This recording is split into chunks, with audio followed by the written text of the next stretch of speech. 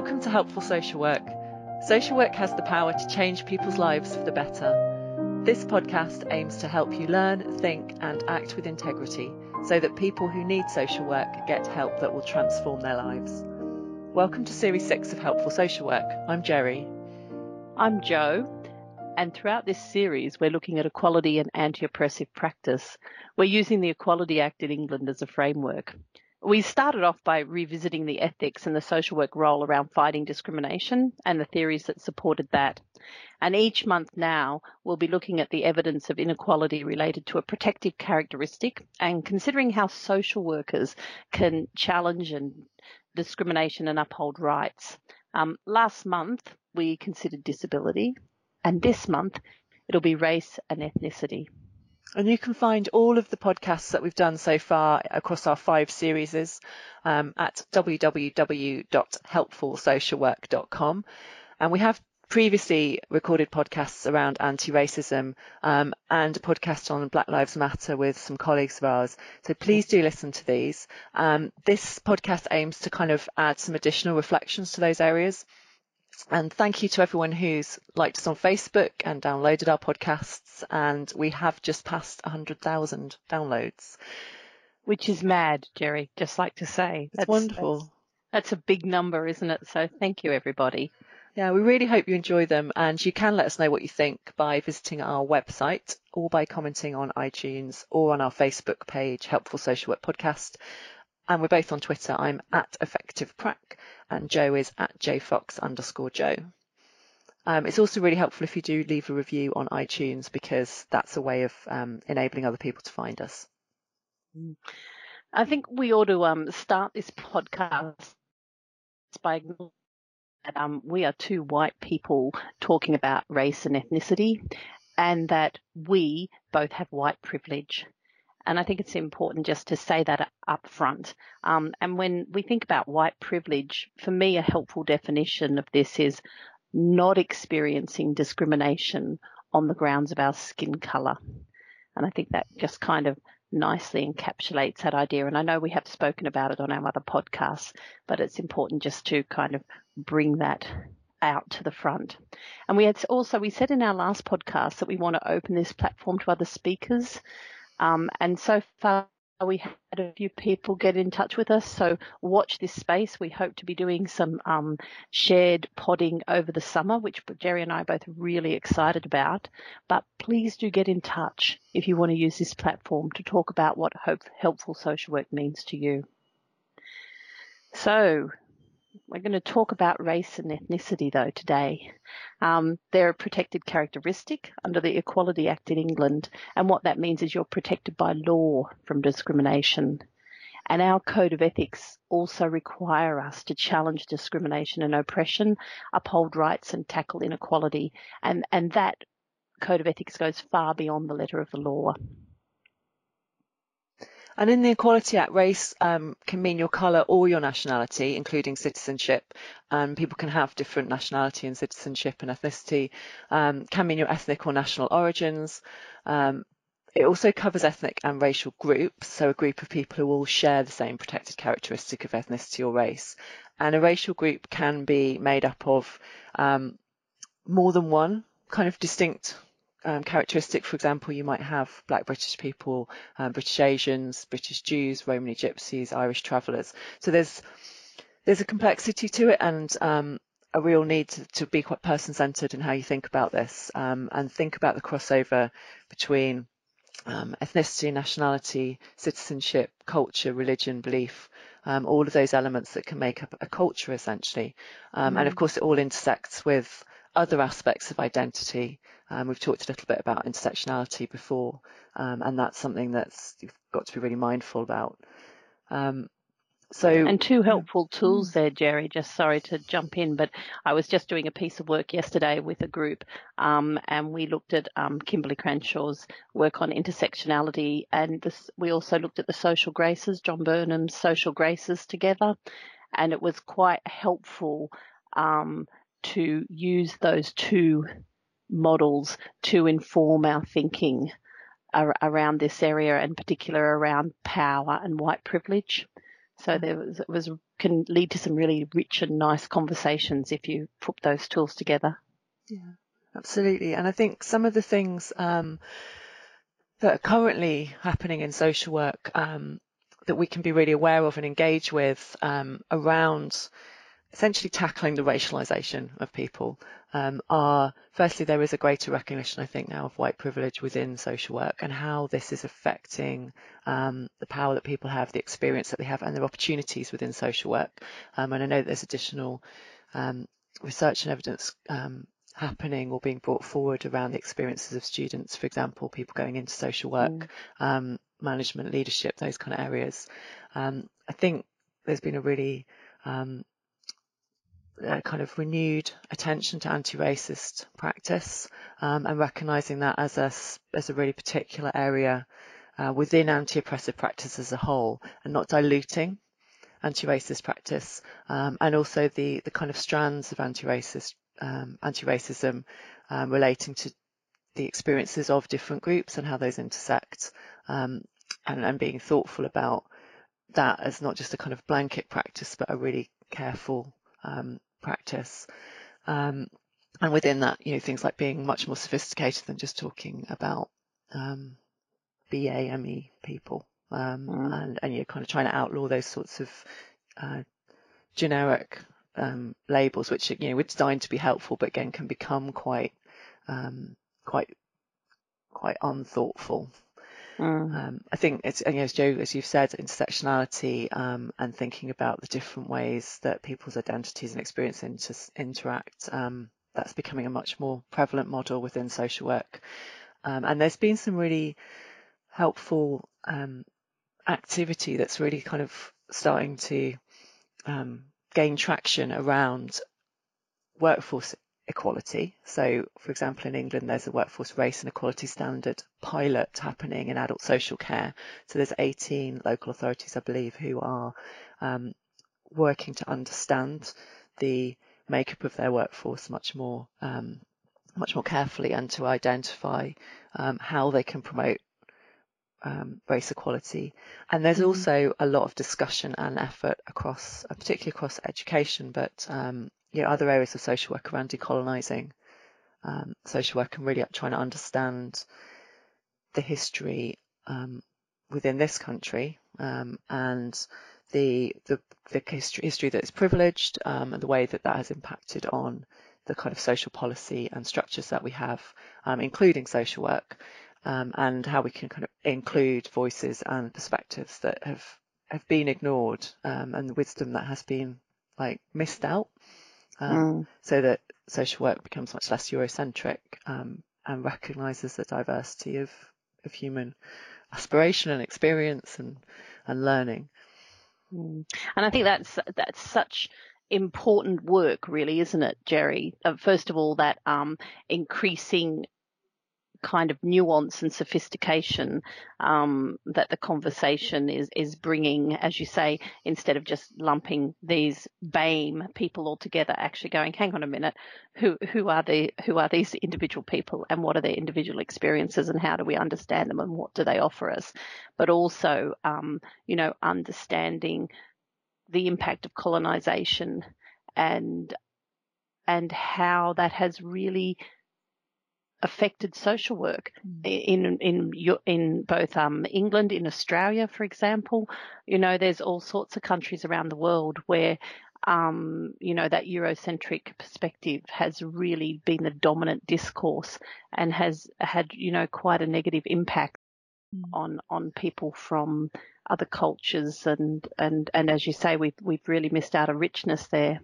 And I think we have to be really wary in that area because of the potential for a narrow viewpoint, and particularly a kind of prioritising of the experiences of one group, a powerful group, to lead us into exclusion and oppression, and potentially also really damaging policies and practices that social workers can get caught up in as well.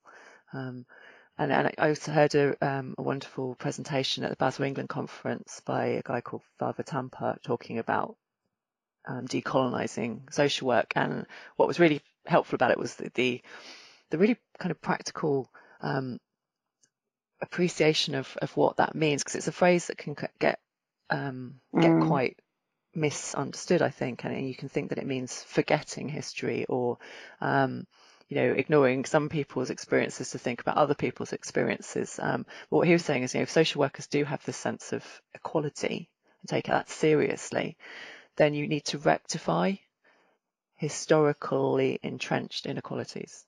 So you need to understand the history to understand where the inequalities have come from and why they've become entrenched, and then that enables you to have the understanding to take action. So understanding what colonisation was, its impact, and how that shaped experience allows you then to act to change the structures and the opportunities now. And so if you want to understand English colonisation, then as in, our role both here and overseas, then a really fantastic place to start is with David Olusogo's book, Black and British, which I have read and was very impactful. It's a big read, but it's a really helpful read to start to think about, well, what was the colonial structure and what was the impact and what has been the impact on and the experience of Black people here in the UK. And, there's some surprising things that I learned, like the first Black people who came to the UK actually came here to Cumbria in the 4th century and lived just kind of down the road here. Because they were part of the Roman army. So, there's been a long history of Black people being in Britain, and it hasn't been a passive history. I think that was the thing that I got from it.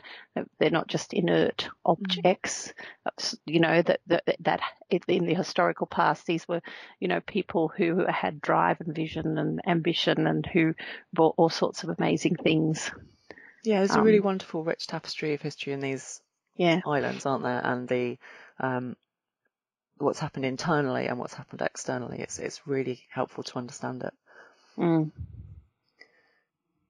as you say, that to understand, to recognise the particular impact of colorism within that. So I think that one of the things that has been, when we talk about, that this move, that kind of an awareness has been risen in social work, and there's lots and lots of effort. One of the fantastic things was that there was a motion from last year's annual general meeting at BASWA. And I just want to read out some of that because it was quite a powerful motion. This annual general meeting affirms that social work is a human rights profession committed to social justice and reasserts the core values of social work, which include the respect for the inherent worth and dignity of all people and proactive challenge to all forms of discrimination.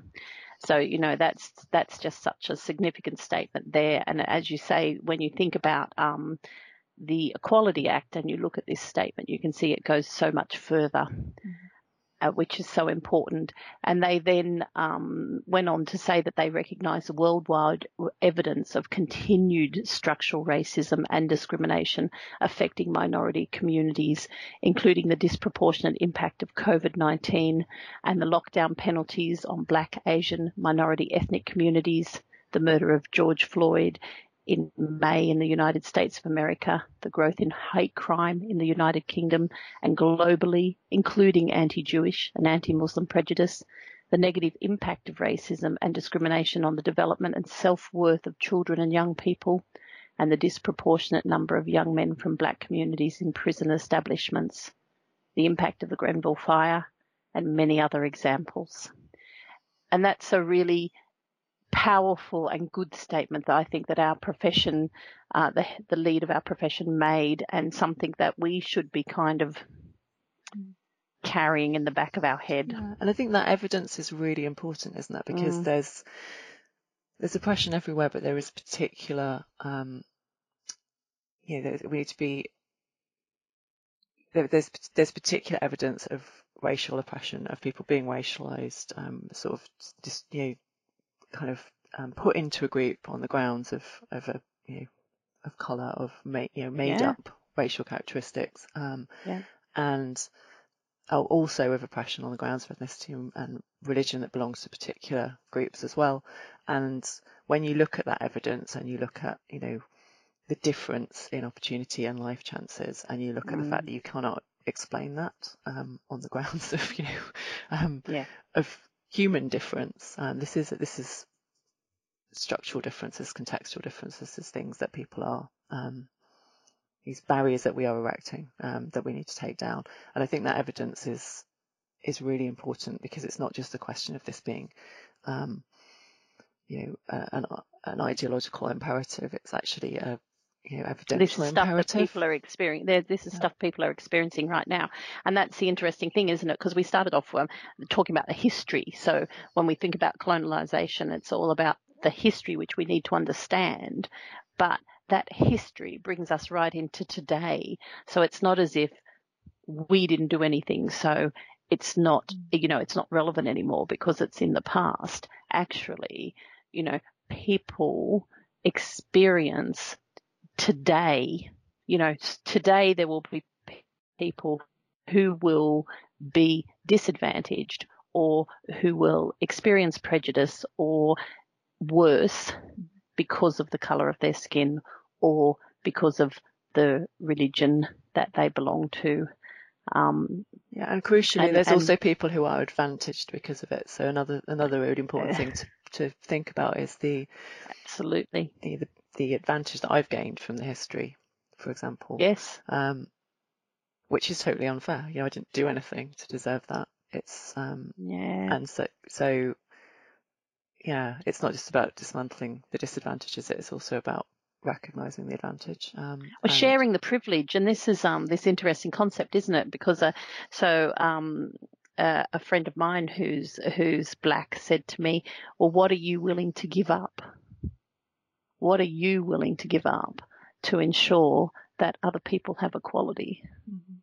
And I thought that question's really stuck with me, actually, because you can't amass privilege and think that your advantages don't disadvantage others. And that's, I guess, one of the reasons why we're so keen to try and share this platform. But it's a challenge. It's a real challenge to us, isn't it? And something we've got to be thinking about all the time. What are we prepared to give up? It's a challenge in allyship, isn't it? How do you work your way out of being the advocate? If you are trying to change things, one of the ways you need to change them is to make yourself no longer needed. Absolutely. And I think in social work, there's a range of areas that we really need to think about race and ethnicity and this oppression that goes alongside them. So, in our own workforce, because of the unequal opportunities and the barriers that people face in our social work delivery, so how we go about delivering services, engaging with people, supporting people, and also social workers do have a social justice element to our code of ethics. There is the wider societal issues, and of course, the wider society impacts on social work delivery, doesn't that? If people do have the opportunity to thrive, then generally they won't need social work delivery in the same way. They won't need us to be involved in the same way. And you can look at the data around involvement of social workers in communities and see how that is skewed by disadvantage, including correlated with race and ethnicity. And there's some practical things we can do here, isn't there? Because I think one of the things is once you start to become aware of the advantage of your own situation, and you start to really look at as you say, the facts around the types of the impact of structural racism, then what you need to do is think about, well, how can I actually make a difference? And I started off, I think, by expecting that my black colleagues, because I work with some really, talented and passionate people who really, spend a lot of time thinking about how they can bring equality into society. I started off by thinking that they would just be able to tell me things. So I just kind of went to them and said, oh, I really want us to be an anti-racist workforce. So what should we do? And the answer came back pretty swiftly to me, which was educate yourself. Mm-hmm. And first of all, to be quite honest with you, Jerry, I was a little put out by this response because I kind of thought, well, I've come to you asking. But, what they did was they pointed me to some reading and said, here you go, off you go. And, of course, once I started digging into this, the wealth of materials, the richness of work that is out there is just amazing and really, really fantastic. And I ended up really getting myself lost in it. But one of the things that I did find, it's by Dr. Selma Patel, and she's written this lovely thing called 12 Practical Things to Do This Week. Mm-hmm. And in it, she talks about, reach out personally to Black or BAME people under your leadership, show them your solidarity, acknowledge injustice, and, ask them how they're doing, make some time to listen. Go out of your way if you're working with somebody to give them credit, to promote them, make sure to name check them, and really, make sure you use LinkedIn to give them recommendations. And this is, kind of because of structural racism, which unfairly disadvantages them, this is something really practical you can do. And one of the things that we've taken to doing in our organisation now, we write a lot of education materials. We now always make sure that anything we write has at least one contribution from somebody from a diverse background from us, specifically somebody who is Black, Asian, or from another minority group. We're looking at that. And bringing their work into the social work field. But there is just some really good ideas out there, around how you can actually use your own privilege to make a difference and how you can educate yourself. There's so much stuff out there. I'm signed up to a daily email called the Anti-Racist Daily, which it's from America actually. It's really good, and it just has a short essay each day. Takes about 5 minutes to read, and then some reflective points for you to think about, a dimension of racism and how you can challenge it. Again, really, really practical, particularly if you live in the US, because you've got bullet points for things that you can do there politically, but it also translates very well into the UK context. Another thing that I would definitely recommend is a book called Outlanders: Hidden Narratives from Social Workers of Colour. And that came out only recently this year, and it's edited by Wayne Reed and Siobhan McLean. And there's a particular bit in there that, quite near the beginning, where Siobhan McLean's talking about the golden threads, which really struck me, which is about overcoming invisibility and overcoming silence. And there's a really beautiful poem in there. It's a really nice mixture of essays and poems and reflections. And Amina Akhtar wrote a poem, and there's a phrase in it which says, "I look around the room for an ally, for someone on whom I can rely." And that really strikes me. It's a really striking image for me of people looking, and if you're in that room, whether it's a real or a virtual room, if you're in that space, be the ally, be someone to back people up, to speak up, to challenge. And there's a really great the Guide to Allyship by Amelia Lamont is also very, very good, really great website. So if you just type in Guide to Allyship, you'll get that website, and there's lots of really great things in there. And particularly, there's a really lovely thing about a little idea called Boots and Sandals, which talks about imagining that your privilege is a heavy boot that stops you from feeling when you're stepping on someone else's feet or when they're stepping on yours, while oppressed people only have sandals. And it kind of says, well, if someone says, ouch, you're stepping on my toes, how do you react? And if we take that, thinking about stepping on someone's literal toes, the problems with many common responses then become obvious. Mm-hmm. So I can't believe you think I'm a toe stepper. I'm a good person.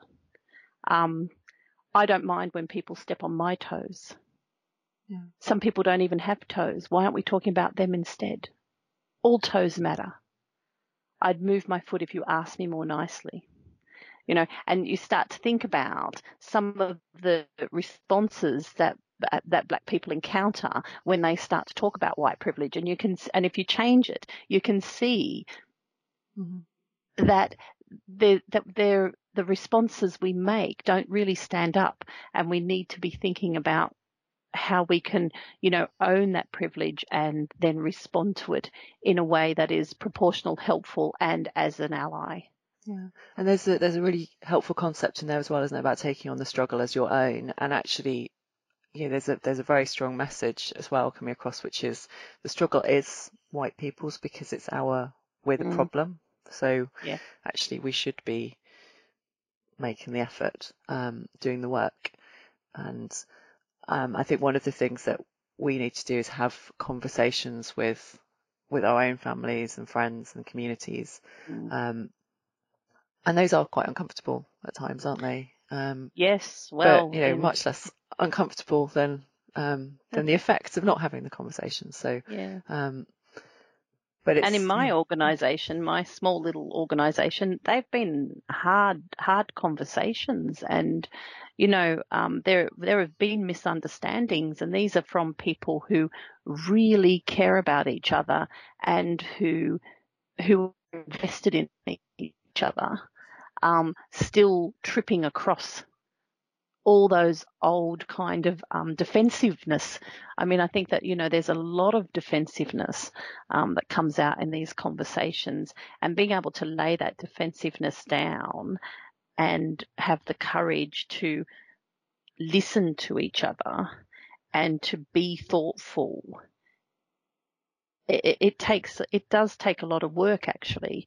And for me, I just can't advocate enough. All you need to do is start with any of the things Jerry and I have mentioned. If you just go in and type in white privilege, look at Robin DiAngelo's work about white fragility, look at any of Wayne Reed's work, you'll start, and if you just click on their sources, you'll start to come into this really rich world, which helps you understand the conversation so much better and can make you feel, if you do your reading and you watch your videos and you do your thinking, you will feel much more able to have these difficult conversations well, and to know how to manage to be an ally without making it all about you. Yeah, exactly. Or insulting people, or just, fearing getting it wrong and being silent, which doesn't help at all. And there's a useful tool that I found from Research in Practice from the Supervisor Programme. So it is open access. Again, you can just search Research in Practice, Constructing Critical Conversations in Social Work Supervision. And it talks about these being conversations in which there are power dynamics which get exposed. And so that's why it's uncomfortable. And there's a wonderful video on there called Cracking the Code. Have you seen that? On the same Research in Practice? It's absolutely fantastic. Watch this, Cracking the Code. And it's a Black woman talking about how her sister-in-law used her privilege to help her through a really awkward encounter in a supermarket. And it's just a really good example of how you can use your power to be a good ally. It's really fantastic. On Research in Practice as well. It's open source too, in place. Yeah, and the Research in Practice kind of advice, evidence-based advice around having these kind of critical conversations are that you must prepare. You must think about your personal and social identity and privilege beforehand, and be purposeful around this being about tackling inequality. And you must prepare to engage with other people in terms of introducing the idea of the conversation, its purpose and its parameters, and making sure, particularly where there is a power imbalance, that people are prepared to talk with you. And then you have to kind of take a bit of a leap to have the conversation. And then it's really, really important to make sure that you follow up and allow the opportunity for things that have come up to be picked up again. And it's really nicely sort of summed up, I think, with this idea of breaking the silence with care. So a careful breaking of the silence, so not a shattering of it.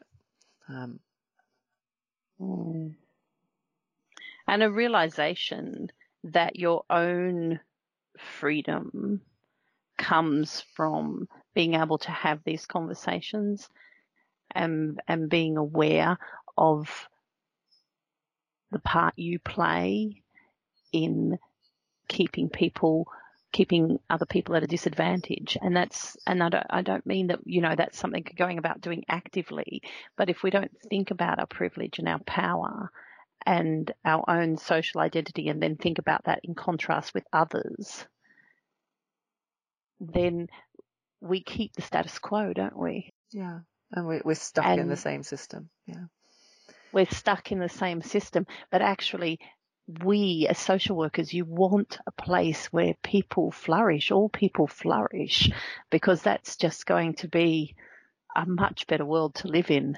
So for me, I think educating yourself, opening yourself up to having some uncomfortable conversations and to realizing some uncomfortable things about yourself will really benefit your own practice and your own sense of self, actually.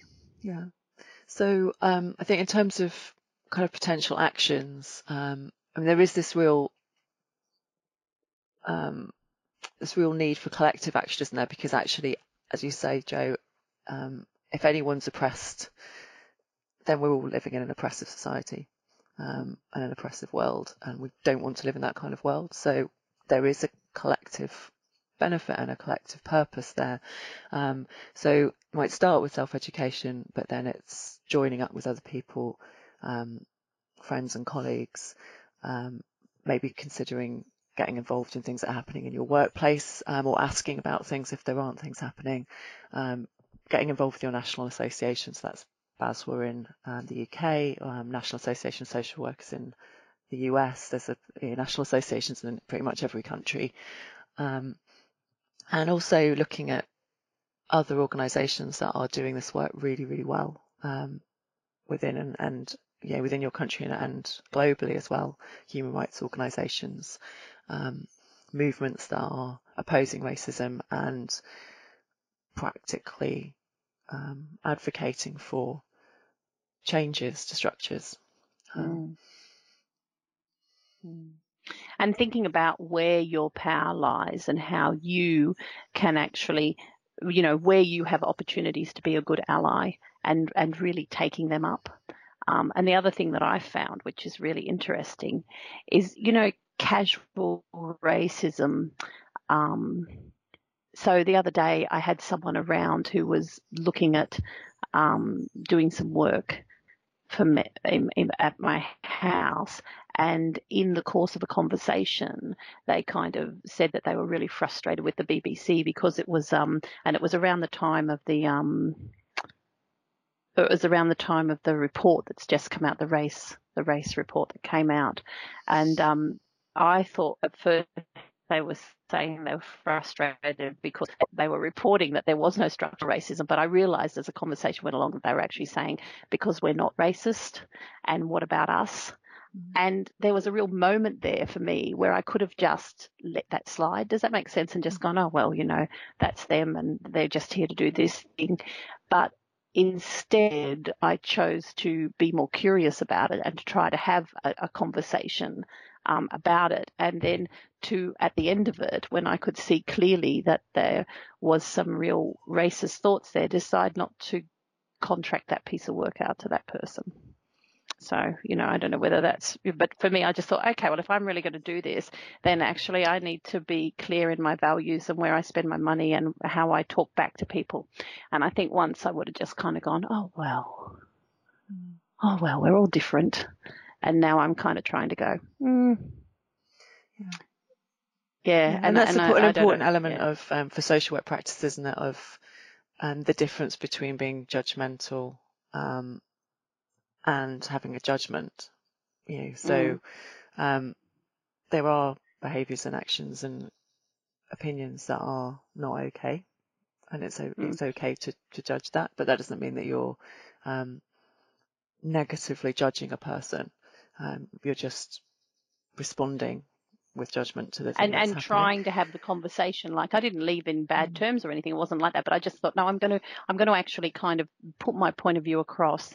And we, like I said, there was no conflict between us, but I just thought it's important to actually speak out instead of just kind of let it slide. Yeah. And I think once upon a time I would have let it slide. Yeah, and the difference as well, I think, there's sometimes some confusion around what tolerance means, but I saw a really helpful description of this, which is tolerance is tolerance, but tolerance of intolerance is intolerance. Yeah. So yeah, I think there's lots for us to think about, isn't there? Because this is not simple, and I know for me, I've been lucky enough to be asked to try and run some anti-racist workshops to allow people to start to have conversations around racism. And at first I kind of wasn't going to do them, and then I thought, no, I will stand up and do them. And they are challenging, actually, but in a good and interesting way, and it is that breaking the silence carefully and trying to make sure you bring in as many voices and the resources that are out there. In particular, there's a fantastic series done by a Channel 4, and it's called Take Your Knee Off My Neck. And there's a really small set of video clips, and they're very, very powerful and worth watching. So like I said, there's so much really great information out there. Yeah, I think we're very fortunate when we're engaging with that, with those conversations, and when you're doing those workshops, for example, that you've got the support of colleagues and their wisdom and lived experience that they're generously sharing, and also all of this work that people have done, so often without recognition. So there's an awful lot that we can build on, and I think it is a time of opportunity at the moment. It's a good time to act. The right time is always before now, but now if you haven't done it already. Yeah. Okay, does that feel like an okay place to leave it? I hope that everyone's been that it's been provoking people to think about this topic, because it's something that I think about all the time now, actually. It's just kind of in the back of my head all the time, and it's once your awareness is once your awareness is raised, once you see it, you shouldn't be able to look away. Yeah, thank you. That's what I'm trying to say, Jerry. Yeah, and that's important. Yeah. Thanks so much, Jace. I'll see you again soon. Yeah, see you later.